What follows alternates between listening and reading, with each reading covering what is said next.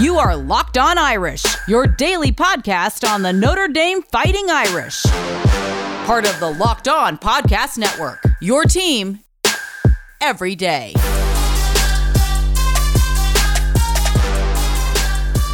Today's episode is brought to you by Built Bar. Go to BuiltBar.com and use promo code LOCKEDON and you'll get 20% off your next order. Welcome back, folks, to today's episode of Locked On Irish. We are going to discuss another cancellation for the men's basketball team.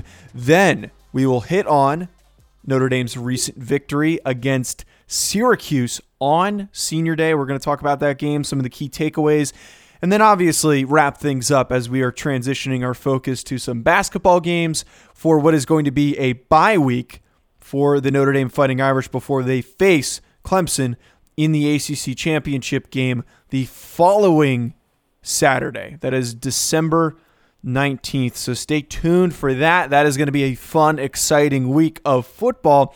Before we get into it, though, I am Joe DeLeon, former college football player at the Division I level, joined by Ryan Roberts, who is the director of scouting at NFL Draft Bible.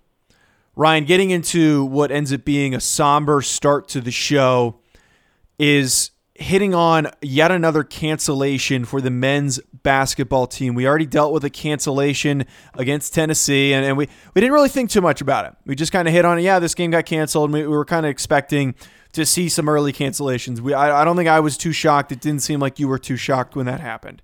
Then Western Michigan gets canceled or permanently postponed. They slot in Purdue-Fort Wayne. That is when we started to discuss it being a little bit questionable. You know, maybe having a little bit of worry on what is to come for the remainder of the season. However, that Purdue-Fort Wayne game also gets canceled because Purdue-Fort Wayne had to pause all of their basketball activities. In a last-second effort to get a game in, they are now playing Detroit on Sunday while we are recording this. So you're going to hear that conversation about Detroit on the Tuesday show. We're going to break that game down for you. But right now, that is the last-second just attempt to play a basketball game so they can play more than one game after about 2 weeks of the season starting. So, Ryan, what are your thoughts, though, on just seeing yet another cancellation? I mean, it's very unfortunate, obviously, right? Like, we're looking at this, and we talked about this in depth.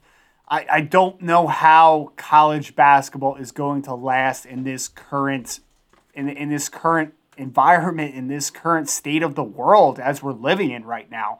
We're looking at college basketball, because the NBA, again, you can throw the guys in a bubble, you can throw these teams in a bubble, and they can stay there, right? You give them your family, and everything is fine. We can figure it out. We can control what's going in and out. For college basketball, constant travel, there's imperfect situations. If your team gets it, then you're quarantined. The other part that we didn't even mention, like, oh, in this situation, right, the other team got it. So that's definitely out of your control. I'm just really struggling right now to seeing how college basketball is going to continue on this current trend, because now this schedule is just going in and out so much. Oh, guys on. Oh, we have to cancel that game. We're bringing another game into the fold. It's just so much uncertainty. And we talked about, again, Coach Brey saying, hey, we're loading up the schedule early on because we don't know if this thing's going to last. Well, unfortunately, I don't even know if Coach Brey was being realistic with it completely, and it's not his fault. It's just like, what are we doing? It's just every game, it seems like, is getting canceled, getting moved, getting postponed, getting rescheduled. I'm having a very hard time to figure out how college basketball is going to last with how it is going at right now. Honestly, at this point, it's like a pickup basketball style tournament that we're dealing with, where you randomly find out that you're playing somebody with a couple hours notice or the day before's notice. Like, there's no time to actually prepare for that opponent. And we're trying our hardest not to be too negative about the outlook on things. We don't want to just straight up say, like, this thing's not going to work.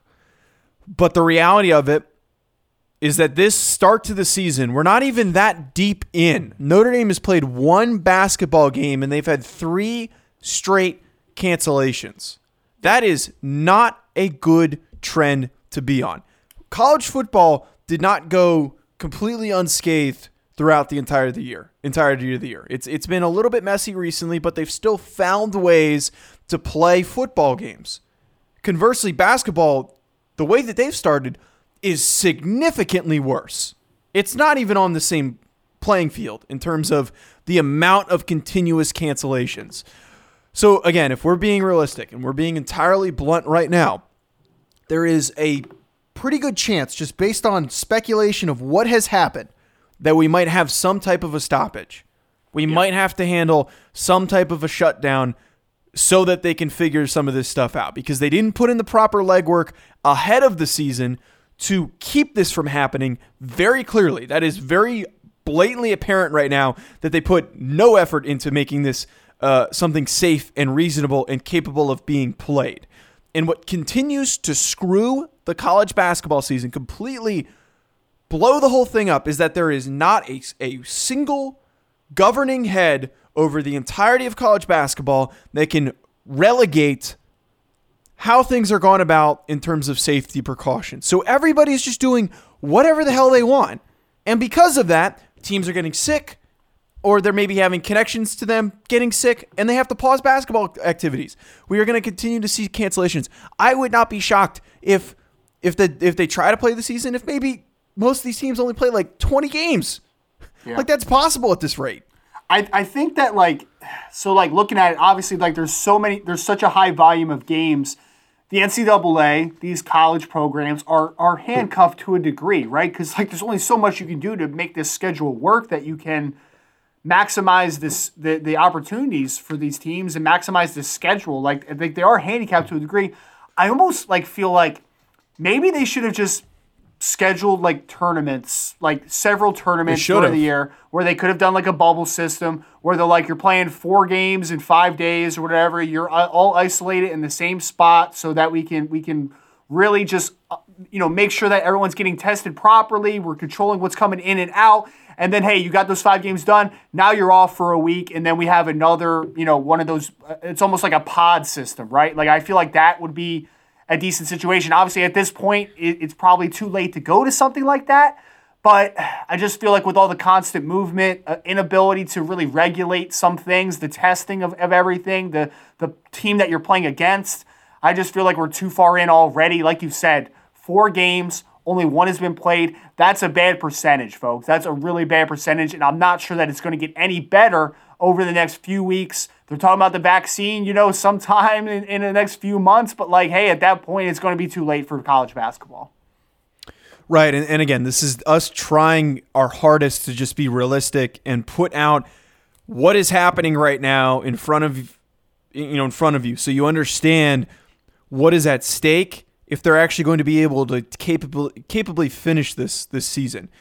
Maybe what it is going to take is maybe by the end of December, if things are looking terrible, where maybe Notre Dame and some of these other schools have dealt with, we've already had 3, maybe 10 cancellations. If it gets to that point for a bunch of notable programs, maybe it takes for them to make a stoppage for a month and then figure out an actual way to go about it. They're going to need to take time off if they want to realistically finish this season. There needs to be some type of a plan put in place. And this isn't on Notre Dame. This is not on the individual schools. This is a complete issue and a mismanagement by the NCAA and also the individual conferences. Because if they actually put some thought into it and said, all right, we want to go without getting any cases, not trying to mitigate dealing with guys having a couple cases and some teams having to occasionally shut down, that shouldn't have been the goal. The goal should not have been, how do we make scheduling last second easy? That's what I kind of got from it. Is how can we be prepared to play last second quickly?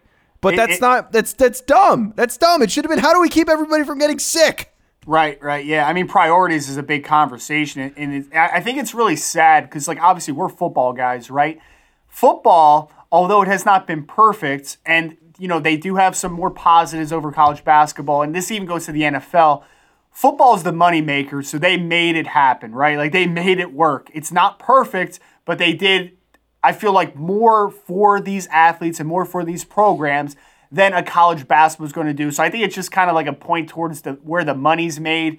And like you said, the priorities, I feel like everyone's priorities are a little messed up to a degree right now. The health and safety of these student athletes, of people in general, should be at the forefront. And I feel like this is just, excuse my language, but it's a bit of a show right now, to say the least. Thanks. I think I'm going to have to bleep that, by the way.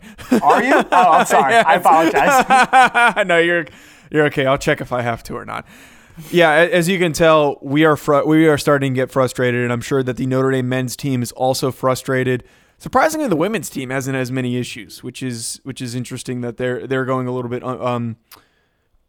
bit cleaner through the season, but things might start to hit them and the opponents. Notre Dame has had bad luck compared to some teams, but hopefully things clear up. And hopefully we have Tuesday, the important game, the next actual opponent that's not Detroit. On Tuesday, we can actually talk about this Ohio State basketball game, or not maybe do a full show that doesn't end up being useless because the game ends up being canceled. We are going to transition to talking about something a little bit more optimistic, a little bit more positive. Notre Dame beating Syracuse on Senior Day. Before we get to that, though, folks, I want to talk to you about my favorite beer on the market, Coors Light. These days, it seems like life forces us to be on all the time. There aren't really a lot of breaks, and at the end of a long day, you need a way to sit back and relax. Every now and then, it's important to hit that reset button and just stop.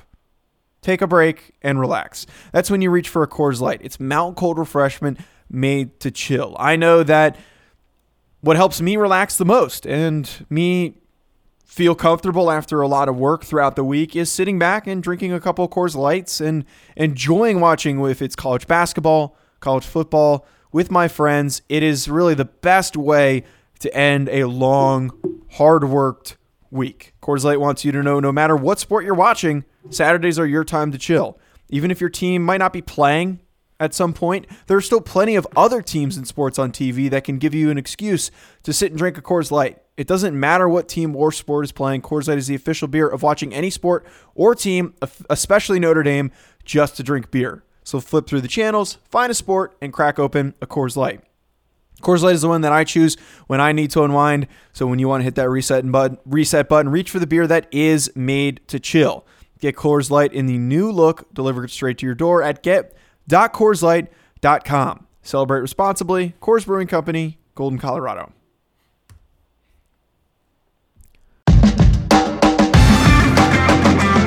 Coming up on Tuesday, we are going to have Locked On Buckeyes Jay Stevens coming on to talk about this interesting matchup between Notre Dame and Ohio State. And again, hopefully we don't have to deal with another full preview and then find out that the game is not being played. Hopefully our luck is finally in our favor, especially for the Notre Dame men's team.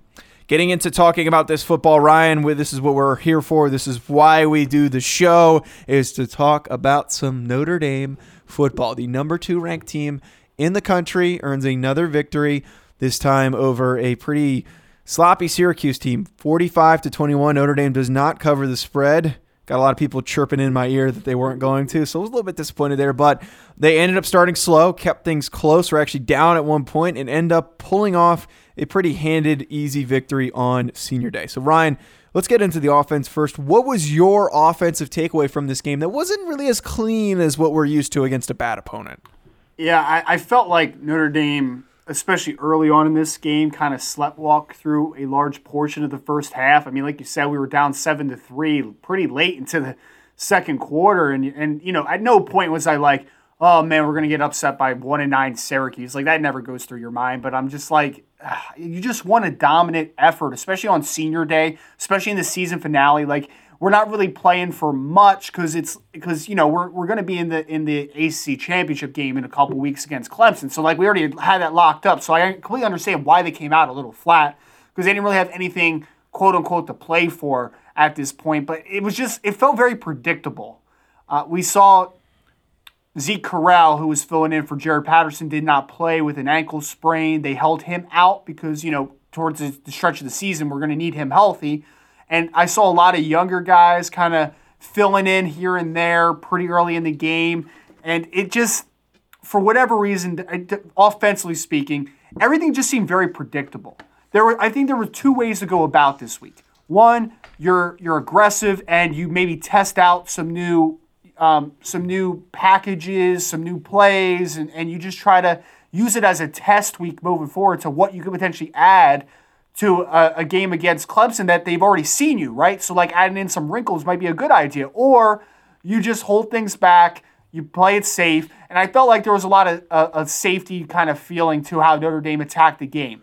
In the end, guys like Kyren Williams were still Kyren Williams, over 100 yards. He was still a consistently good football player. Offensive line was solid, even with a couple backups still in there. Josh Lugg moving to center, Dylan Gibbons moving in to right guard. Like, it was still a solid outing for the offensive line. There was plenty of time for Ian Book as a passer. It just didn't seem as crisp as usual. And then also want to throw in a big shout out to Javon McKinley. After dropping a touchdown, which was pretty easy touchdown early, he ends with over 100 yards and 3 touchdowns, a career day on senior day for Javon McKinley, the senior wide receiver. So there were some good things. Kyren, Javon, they were what they've been this year for the most part. Offensive line was solid. Just didn't feel like it was incredibly crisp. I felt like there was just kind of a disjointed feeling to the game. And I didn't think we were seeing anything aggressive or to the usual proponents of the game that maybe we have seen on a week-to-week basis over the last few from Notre Dame. Right. And I was watching the game with a friend of mine. I was at his house, and his dad and him were giving me and some of his friends were giving me a hard time about the Notre Dame game because they knew I'm a fan of the team because it was a little bit closer. And I kept saying they do this all the time. But this is something that we've seen in the past. This is an opponent that they knew they were going to beat pretty easily. I didn't have the expectation of them to get upset, but I just knew in the back of my head, and I think we both knew, they were going to come out slow. It's senior day. They're going to be a little bit more relaxed. They're not going to have that same tone as they usually do. And Notre Dame started slow in the first quarter of a lot of these games. And the example I point to, it was close at half against Boston College, and then they blew them out of the water in the second half. So it's kind of like that same situation where it came down to those final minutes of this first half in the second quarter where they just exploded, and the game was clearly in the hands of Notre Dame. I want to point to offensive takeaway, though, Ryan. We have to give Ian Book a little shout-out here. We got to give Ian Book some recognition for doing something that is a pretty respected accomplishment for now being the all-time leader in quarterback wins at the University of Notre Dame. And the obvious reason why this is something worth acknowledging, and the reason why this is my takeaway, is because he's among some pretty good company. There's some interesting names here, some maybe some lesser known guys that you might not heard of if you're a newer fan. But Ian Book passes a 3-way tie between Brady Quinn, Ron Paulus, and then also Clements, who all had 29 wins as starting quarterbacks for the University of Notre Dame. Rick Mirer and then also Tony Rice were at 28. So now 30 wins for Ian Book. He's going to have a few more games so he can extend that total. He gets a little bit of help because of the college football playoff, but fantastic that we see Ian Book now finish off his career as the all-time quarterback wins leader.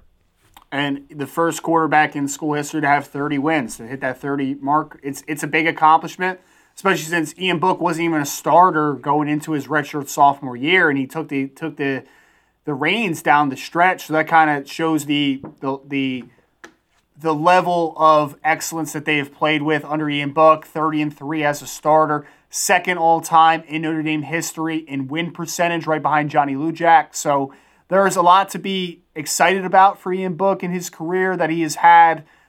He has cemented himself among the record books. So when you're talking about one of the best quarterbacks, I should say, in Notre Dame history, that speaks volumes for a program like this. That, like you said, the Brady Quinns, the Joe Montanas, the Tony Rices. I just combined Tommy Rees and Tony Rice for a second. Two very different stylistic quarterbacks, too. to say the least. But to pass those guys, to cement your name amongst those greats, amongst a program in Notre Dame that, despite them not winning a national championship since the late 80s, still have the second most wins of all time, tied for the most Heisman Trophy candidates of all time, national champions. Like, they still have their mark among college football. To be in those names, to be amongst those names in that company speaks volumes for the caliber of play that Ian Book has had over the years. I do kind of find it funny, and you brought up when he first was here at Notre Dame, Brandon Wimbush was the guy, and we kind of had this understanding of who was going to be the guy leading this team for the future. We all thought it was going to be Wimbush, and then out of nowhere, Ian Book starts, and he looks pretty good. And then I'm thinking to myself, like, who is this Book guy? He looks better than anything that I knew about him. I wasn't that dove into the team at the time because I think I was in high school. But I was a little bit impressed in the first time that I saw him play, and then he continued to get opportunities. He beats out Wimbush, and since then he's had a fantastic career here at Notre Dame. It was an unexpected circumstance where you would expect the guy who breaks the record to be someone like Jimmy Clausen, who's a 5-star quarterback who comes in and is going to be some monumental dominant player, but instead it's an unexpected guy who basically came to Notre Dame to be a backup. I don't know if that was his expectation, but that's what everybody else expected from him, is that undersized, not a big arm, physically not the most domineering player. He outperformed those expectations, and I understand that you picked him as your game ball guy this week, Ryan. Yeah, I mean, he's the best improviser in all of college football, right, Joe? So, stop making fun of me for that. I still stand by that take. 24 out of 37, 285 yards, 3 touchdowns, 1 bad interception, but it's okay. 3 touchdowns. 53 rushing yards, 2 touchdowns. The guy has over 300 total yards, 5 total touchdowns in a day that he cemented his name amongst the record books for Notre Dame. Has to be the game ball. He has to be. Just with that performance on top of the historical context that he was able to garner during this day, and really kind of reflect on the accomplishments that he has had as the Fighting Irish starting quarterback. Had to throw it to Ian Book here. All that he has accomplished, it resonates, and it was just another day where, again, over 300 yards, 5 touchdowns. He showed why, during his redshirt sophomore year, they made the switch, because he is the consistent playmaker at the position that Notre Dame was lacking for a couple years. And I know it feels a little crazy that I'm not also going to pick Ian Book, but so we have another name in here because we did also have another senior who had a hell of a performance. And Ryan, you already hit on this guy's name, Javon McKinley. He was the star of the game. Big reason why they were able to pull away in the second quarter, as I mentioned. 7 receptions, 111 yards, and 3 touchdowns. So hell of a day for McKinley, and also Ian Book. Ryan, in a few minutes we will get to those defensive takeaways, but Ryan, do you have a message for our listeners? Absolutely. It's another sleepy Monday for us. So in order to get through the day, I'm going to tell you all that you need to take the best Built Bar, the best protein bar that is on the market, which is Built Bar. It's something that I have been using way before I got on the Locked On with Joe here. It is the proved Built Bar is now even more delicious than it was before. It comes in 18 amazing flavors, including nut and non-nut flavors. Some of the new flavors they have 6: caramel brownie, cookies and cream, cherry barcia, lemon almond cheesecake, carrot cake, and almond apple crisp. They literally have a flavor for any flavor profile that you're looking for. They also have the 12 original flavors, including coconut almonds, raspberry, German chocolate cake, peanut butter, banana bread, mint brownie, on and on. The absolute best protein bar, though, I will say, slam dunk, peanut butter brownie. All the bars are covered in 100% real chocolate. They are soft and easy to chew. Built Bar is great for the health-conscious guy on the go. You can lose or maintain weight while indulging in one of these delicious treats. The bars are low-calorie, low sugar, but they also bring high protein, high fiber, and they're great for the keto diet. Some of the protein bars include peanut butter, which has 19 grams of protein, but only 180 calories, only 5 grams of sugar, only 5 grams net carbs. Other flavors like coconut almond, cherry barcia, cookies and cream are equally as delicious as they are good for you. Built Bar has now reset the promo code for their relaunch. You now will get a free cooler with purchases while supplies last. So make sure to take advantage of that offer. Go to BuiltBar.com, use promo code LOCKEDON. That's all capital Locked On, and you'll get 20% off of your next order. Use promo code LOCKEDON for 20% off at BuiltBar.com.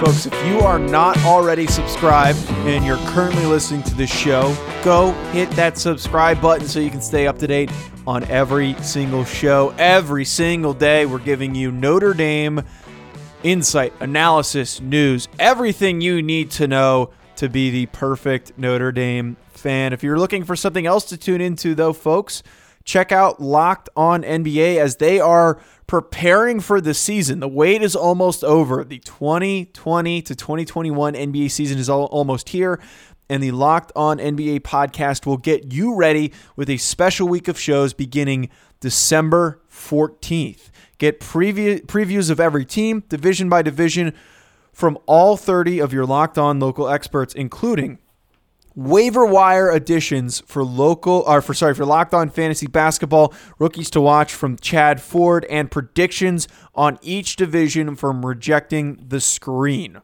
Subscribe to Locked On wherever you get your podcasts. Ryan, this defensive performance by Notre Dame was not a typical one, and honestly, my takeaway from this defense is that they had an uncharacteristically bad day against the run. I point directly to them giving up big performances and large totals to Sean Tucker and also their other running back, Lutz. Over 100 yards for both of them. They had 248 rushing yards on the day. That is surprising to me, especially against an offense that we talked about as being one of the worst rushing offenses in the country. That, to me, was very disappointing. I think that was the one thing that really irked me the most from this game is that he did not come to stop the run.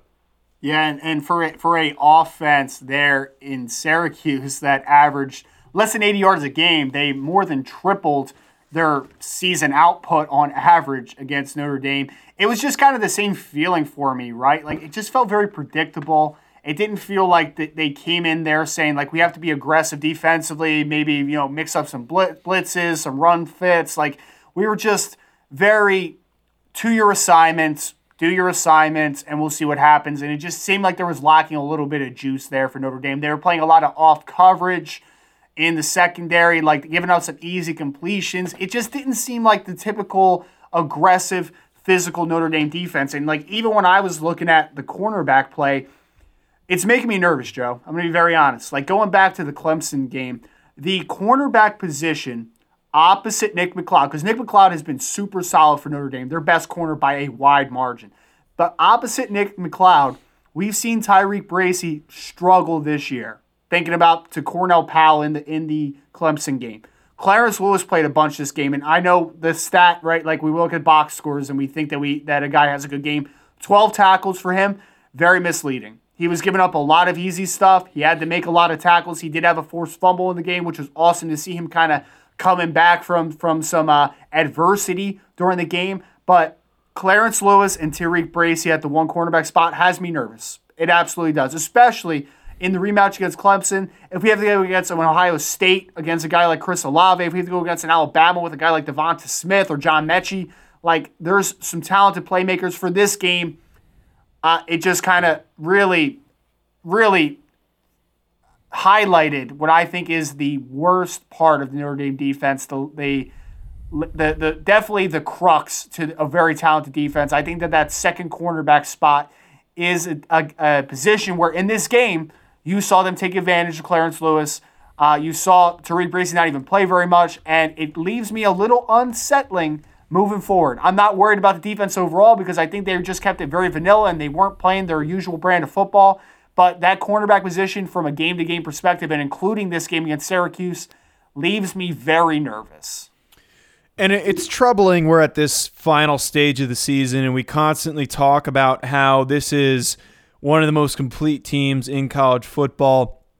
But that issue at cornerback is going to be something that needs to be focused on, and whoever they end up playing after the ACC championship game, and assuming things go well, it's going to be tough. They're going to attack whoever is in that spot. If it's Bracy, if it's Clarence Lewis, they need to step up. They need to play better. Otherwise, we are going to see more and more issues at that second corner spot. So, Ryan, to wrap us up here, who is your defensive game ball? I feel like it's every single week. Jeremiah Owusu-Koramoah, like, he's a player where he's not always quantified by the box score. You look at the box score and it says 5 tackles, had a forced fumble. That forced fumble was phenomenal, by the way, on the tight end. He absolutely destroyed that kid, knocked the football out. That was a huge play in the game. Jeremiah Owusu-Koramoah, second leading tackler on the team, had a forced fumble. But the reason that he is so good, we talked about the versatility that he plays with during that game. You saw him man-to-man in the slot against some pretty talented Syracuse wide receivers, Nykeem Johnson, other guys, and he was up to the challenge. Had a couple pass breakups during the game. Really talented football player who the ability for him to make plays like that, force fumbles, be active in the run game, blitz at times, that makes him such a special football player. And just seeing a guy like him who is being billed as a first-round linebacker, quote-unquote, to be able to flex out on a slot receiver and then make some pass breakups on slants and different route combinations, I think it really speaks volume. And for me, he was the outstanding player defensively for Notre Dame. I've got a fun one here for my defensive guy.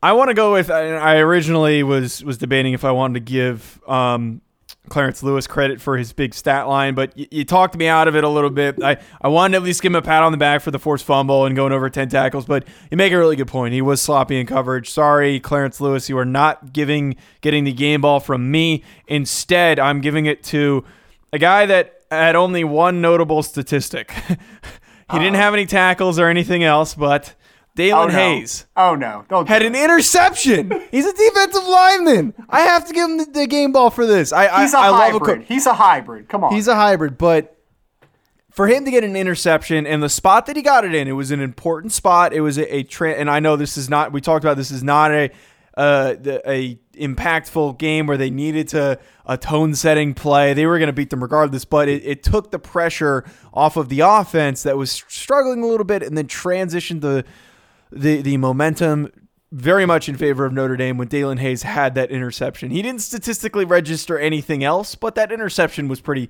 fantastic. And I was screaming when I saw it. I'm like, Dalen Hayes just had an interception? Like, he's the last guy I thought who would get a pick. He looked pretty smooth when he was after the catch, too. It was pretty funny. I like how you talk about momentum there, though, cut momentum. It's so funny. I see on Twitter all the time, people are like, oh, momentum's not a real thing. I'm like, you never played football if you don't think momentum's a real thing. Right, yeah, that's one of those things I always get a good laugh about because momentum is 100% a big factor in football. It is one of the most emotional sports and mentally draining sports out there. So when something goes your way and you're tired as hell at the end of the game, something like that really helps you, especially at the end of a half.